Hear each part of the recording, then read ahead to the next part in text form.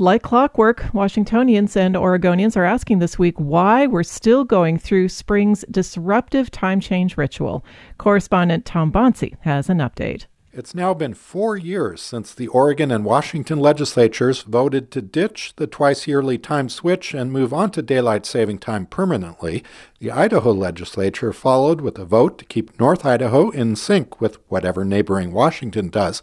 But the problem remains: Congress has to change federal law for states to adopt year-round DST. Members of Congress from Florida, with support from Oregon's Ron Wyden and Washington's Patty Murray this month, reintroduced the Sunshine Protection Act, but it faces roadblocks as before. The issue is a low priority in Congress, and there's indecision about whether year-round standard or daylight time would be the better way to ditch the switch.